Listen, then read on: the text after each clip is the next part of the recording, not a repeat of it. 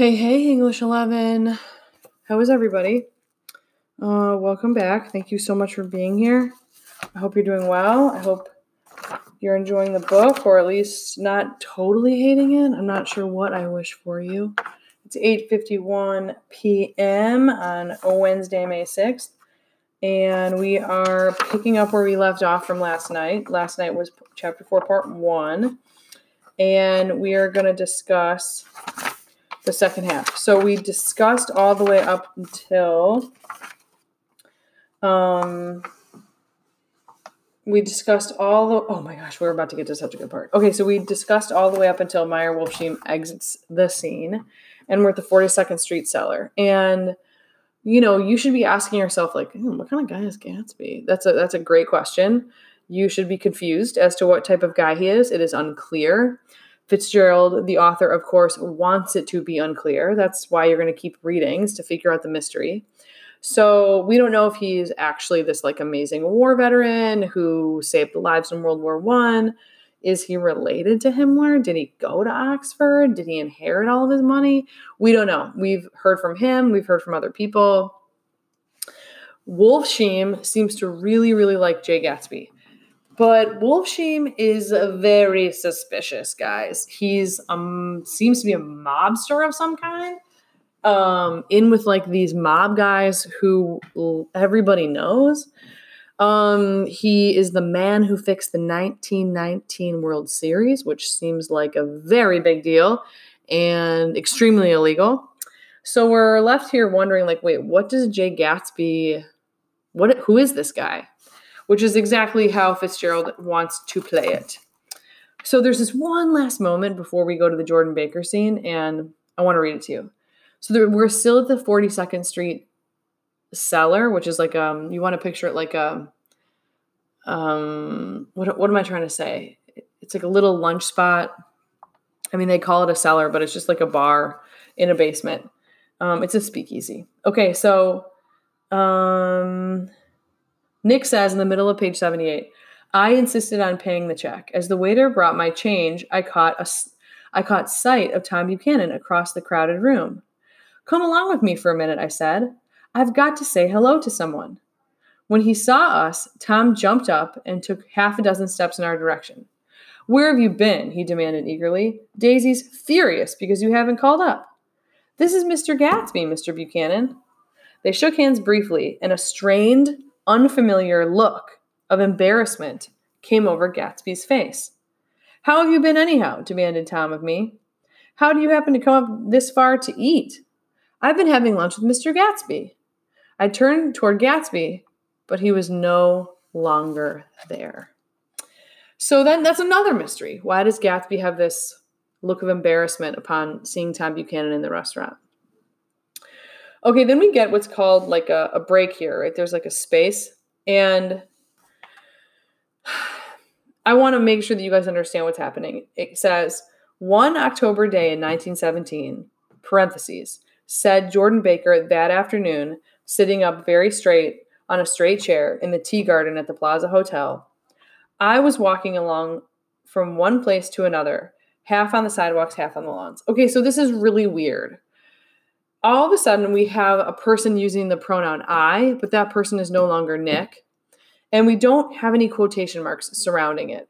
So I can understand how, if you read this and you didn't really understand that he's kind of giving her the microphone for a while, this could be a little confusing. What I want you to understand is, at this moment, we are now going to hear in first person this story about Jordan Baker.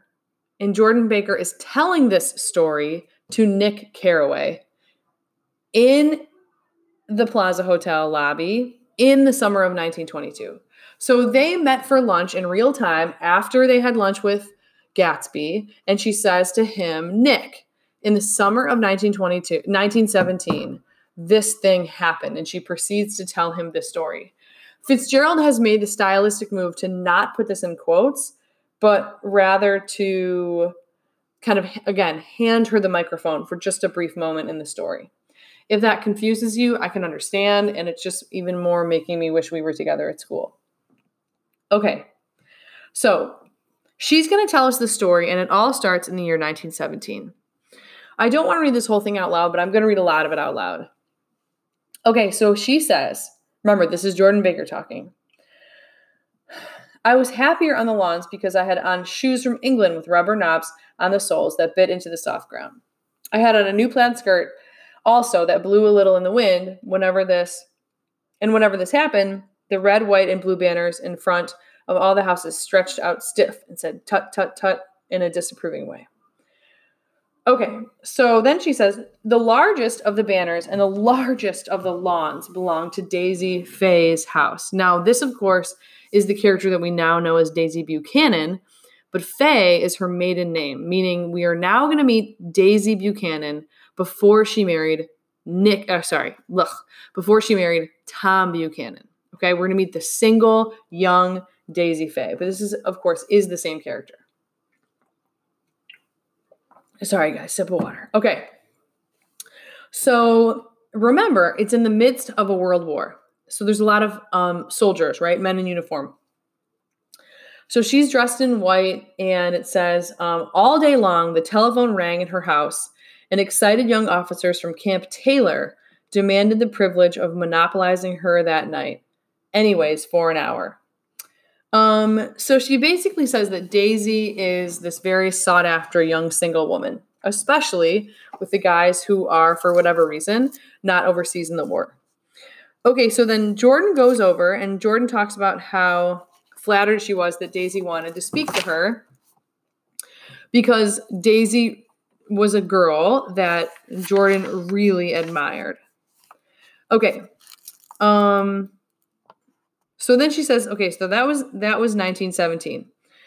She says she asked me if I was going to the Red Cross to make bandages. I was. Well, then, would I tell them she couldn't come that day? The officer looked. Oh, so sorry. She's sitting on the porch. I'm reading this out of order. Let me back up. Forget what I just said. I want to go back a little bit. When I came opposite her that morning, her white roadster was beside the curb, and she was sitting in it with a lieutenant that I had never seen before. They were so engrossed in each other that she didn't see me until I was 5 feet away.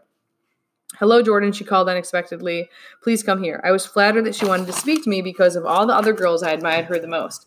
She asked me if I was going to the Red Cross and make bandages. I was. Well, then, would you tell them that she couldn't come that day? The officer looked at Daisy while she was speaking in a way that every young girl wants to be looked at sometime.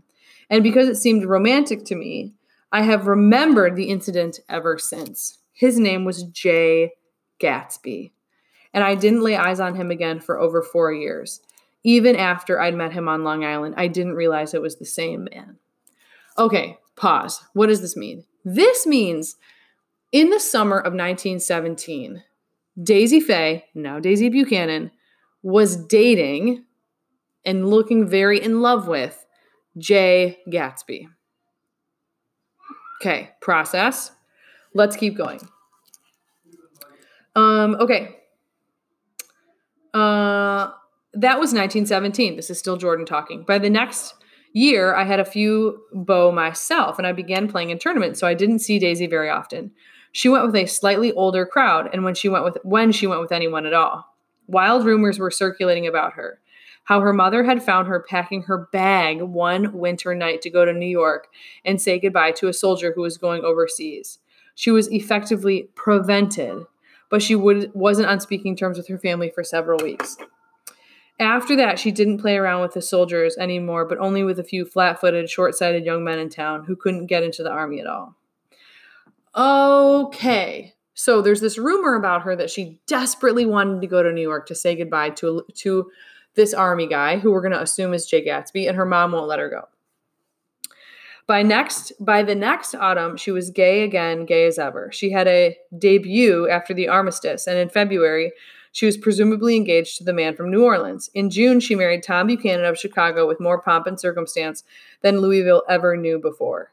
He came down with 100 people in 4 private cars and hired a whole floor at the Seelbach Hotel. And the day before the wedding, he gave her a string of pearls valued at $350,000. Okay, so pause for a sec before we get to the next part. So Jordan tells us, okay, look, in 1917, Daisy is in love with Jay Gatsby. Then Gatsby's got to go to war. Next thing Jordan knows, Daisy's getting married to a guy named Tom Buchanan. Okay, it happens. But the real twist comes next. Jordan says, I was a bridesmaid. I came into her room half an hour before the bridal dinner and found her lying on her bed, as lovely as the June night in her flowered dress, and as drunk as a monkey. She had a bottle of Sauterne, I don't know that alcohol, in one hand and a letter in the other. Congratulate me, she muttered. Never had a drink before, but oh, how I do enjoy it. What's the matter, Daisy? I was scared. I can tell you, I'd never seen a girl like that before. Here, dearies. She groped around in the wastebasket she had with her.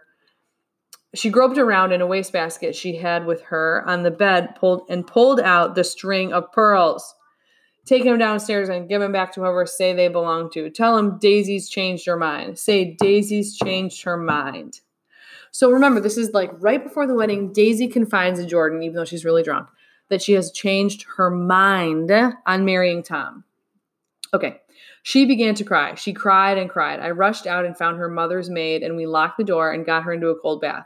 She wouldn't let go of the letter. So she's holding this letter. She took it into the tub with her and squeezed it up into a wet ball and only let me have it in the soap dish when she saw it was coming to pieces like snow. So there's something about she got a letter right before her wedding, and that letter caused her to drink a lot of alcohol and say that Daisy's changed her mind. But she didn't say another word. We gave her spirits of ammonia, put ice on her forehead, and hooked her back into her dress. And half an hour later, when we walked out of the room, the pearls were around her neck and the incident was over. Next day at 5 o'clock, she married Tom Buchanan without so much as a shiver and started off on a 3-month trip to the South Seas. So she has this moment right before her wedding where she says, I can't do it. I don't want to do it. Tell him I'm not going to do it. And all because of this letter that we never get to see. And then the next day she gets married. Then Jordan goes on to tell us, I saw them in Santa Barbara when they came back, and I thought I'd never seen a girl so mad about her husband. Gotta keep reading. If he left the room for a minute, she'd look around uneasily and say, Where's Tom gone? And wear the most abstract expression until she saw him coming in the door. She used to sit on the sand with his head on her lap by the hour, rubbing her fingers over his eyes and looking at him with unfathomable delight. It was touching to see them together. It made you laugh in a hushed, fascinated way. That was in August. A week after I left Santa Barbara, Tom ran into a wagon on the Ventura Road one night and ripped a front wheel off his car. The girl who was with him got into the papers because her arm was broken. She was one of the chambermaids in the Santa Barbara hotel. Wow, people. So what did we just learn? Well, we just learned that Daisy, they go on their honeymoon, they come back, they're like madly in love with each other, so it appears. But Tom is cheating on her, a couple weeks after they've been married with one of the hotel maids from the hotel they're staying in. He is a dirty dog, y'all. Okay, so let me keep reading just a little bit. The next April, Daisy had her little girl, and they went to France for a year. I saw them one spring in Cannes and later in Deauville, and they came back to Chicago and to settle down. Daisy was popular in Chicago, as you know. They moved with a fast crowd, all of them young and rich and wild. But she came out with an absolutely perfect reputation, perhaps because she didn't drink. It's a great advantage not to drink among hard-drinking people. You can hold your tongue, and moreover, you can time any little irregularity of your own so that everybody else is so blind they don't see or care. Perhaps Daisy never went in for amour at all, and yet there's something in that voice of hers. Well, about 6 weeks ago, so now Jordan is saying, okay, like at the beginning of the summer of 1922, she heard the name Gatsby for the first time in years. It was when I asked you about it. Do you remember? If you knew Gatsby in West Egg. After you had gone home, she came into my room and woke me up and said, What Gatsby? When I described him, I was half asleep. She said in the strangest voice that it must be the same man she used to know. It wasn't until then that I connected that this Gatsby was the officer in her white car. Okay, that's the end of Jordan telling the story. Now the narration is going to switch back to Nick. When Jordan Baker had finished telling all of this, we had left the Plaza Hotel for an hour and were driving in a Victoria through Central Park. The sun had gone down behind the tall apartments of the movie stars in the West 50s, and the clear voices of little girls already gathered like crickets on the grass rose through the hot twilight. Okay, then she says, this is hugely important, Gatsby bought that house so that Daisy would be just across the bay. It's all coming together, people. Remember in the beginning of chapter 1, at the end of chapter 1, Gatsby's looking at the green light? Then it had not been merely the stars to which he had aspired on that June night. He came alive to me, delivered suddenly from the womb of his purposeless splendor. That's a great line. And what it means is like, he came alive to Nick in that moment from the womb of the purposeless splendor. The purposeless splendor is like the huge parties, the pool, the booze, the everything. Like now he has a reason for all of it. He wants to know, continued Jordan, if you'll invite Daisy to your house some afternoon and then let him come over. So now finally we know why Nick has been drawn into this, is because Nick lives next door to Gatsby. And Gatsby wants Nick and Jordan, but specifically Nick in this case, to host the reunion between Gatsby and Daisy. Nick says, the modesty of the demand shook me. He had waited 5 years and bought a mansion where he dispensed starlight to casual moss so that he could come over some afternoon to a stranger's garden. Nick's kind of like, what's going on? Okay. Did I have to know all this before he could ask such a little thing? He's afraid. This is Jordan talking. He's waited so long, he thought you might be offended. So he's a regular tough underneath it all. Something worried me. Why didn't he ask you to arrange a meeting? He wants her to see his house, and you're right next door. Oh.